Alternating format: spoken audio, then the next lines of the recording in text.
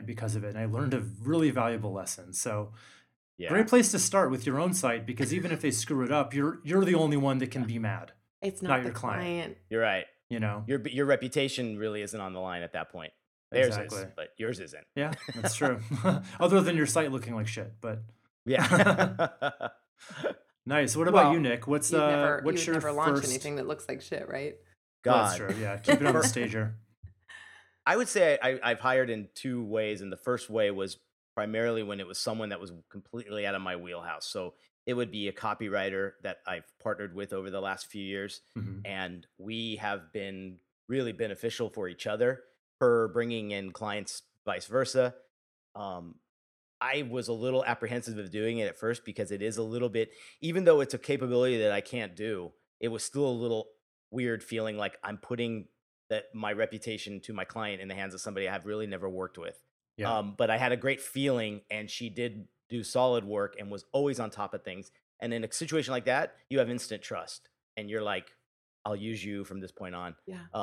Other than that, I think the only ones that we typically use, we just hired out for a motion uh, designer who did a ton of motion graphics for turning our logos for this latest restaurant into some really cool motion things that will play in the environment of the space on Hmm. screens. And that was something that even in a meeting, they were like almost like thinking about, hey, what if we could do? And he mentioned something about motion. And I just was like, I have the confidence. I know someone I can hire right now. And I was like, we can do that. So you get this confidence booster when you have them in your back pocket, I think in a Yes. way too. And I'm sure all three of us would probably, even without knowing someone, would throw that out in a meeting just in saying, hey, I'm going to put it out there. And that means I've got to find that person now. So I'll take the risk, but it makes you sound so much better Yeah. because you've got a little more. So that first phase, I'd say, were people that were beyond my capabilities, and then other than that, it's more junior talent to bring on when there is a time-consuming, repetitive kind of production job on, let's say, 12 different packages for a client, and they need multiple changes, multiple retouching. That's just an hourly that I don't want to do. So I'd rather find someone, and we've built up 2 to 3 go-to people for that. And again, we trust them completely. They know it now because I give them the same projects, almost the same client, and they're getting very familiar with it. Yeah. No, that makes a whole lot of sense. So you start with the Hmm. things that you don't know how to do, then eventually you become comfortable Yeah. with it to where it Yeah. becomes like now you can start hiring people that do things you can do, but maybe they charge less Hmm. than you, so you can focus on the more important parts of the business. Exactly. And Yeah. like you said too, it keeps you still on the boards. And like what I only want to do now is the initial brand development, and that the everything that's up front until we get to that part where it's locked in.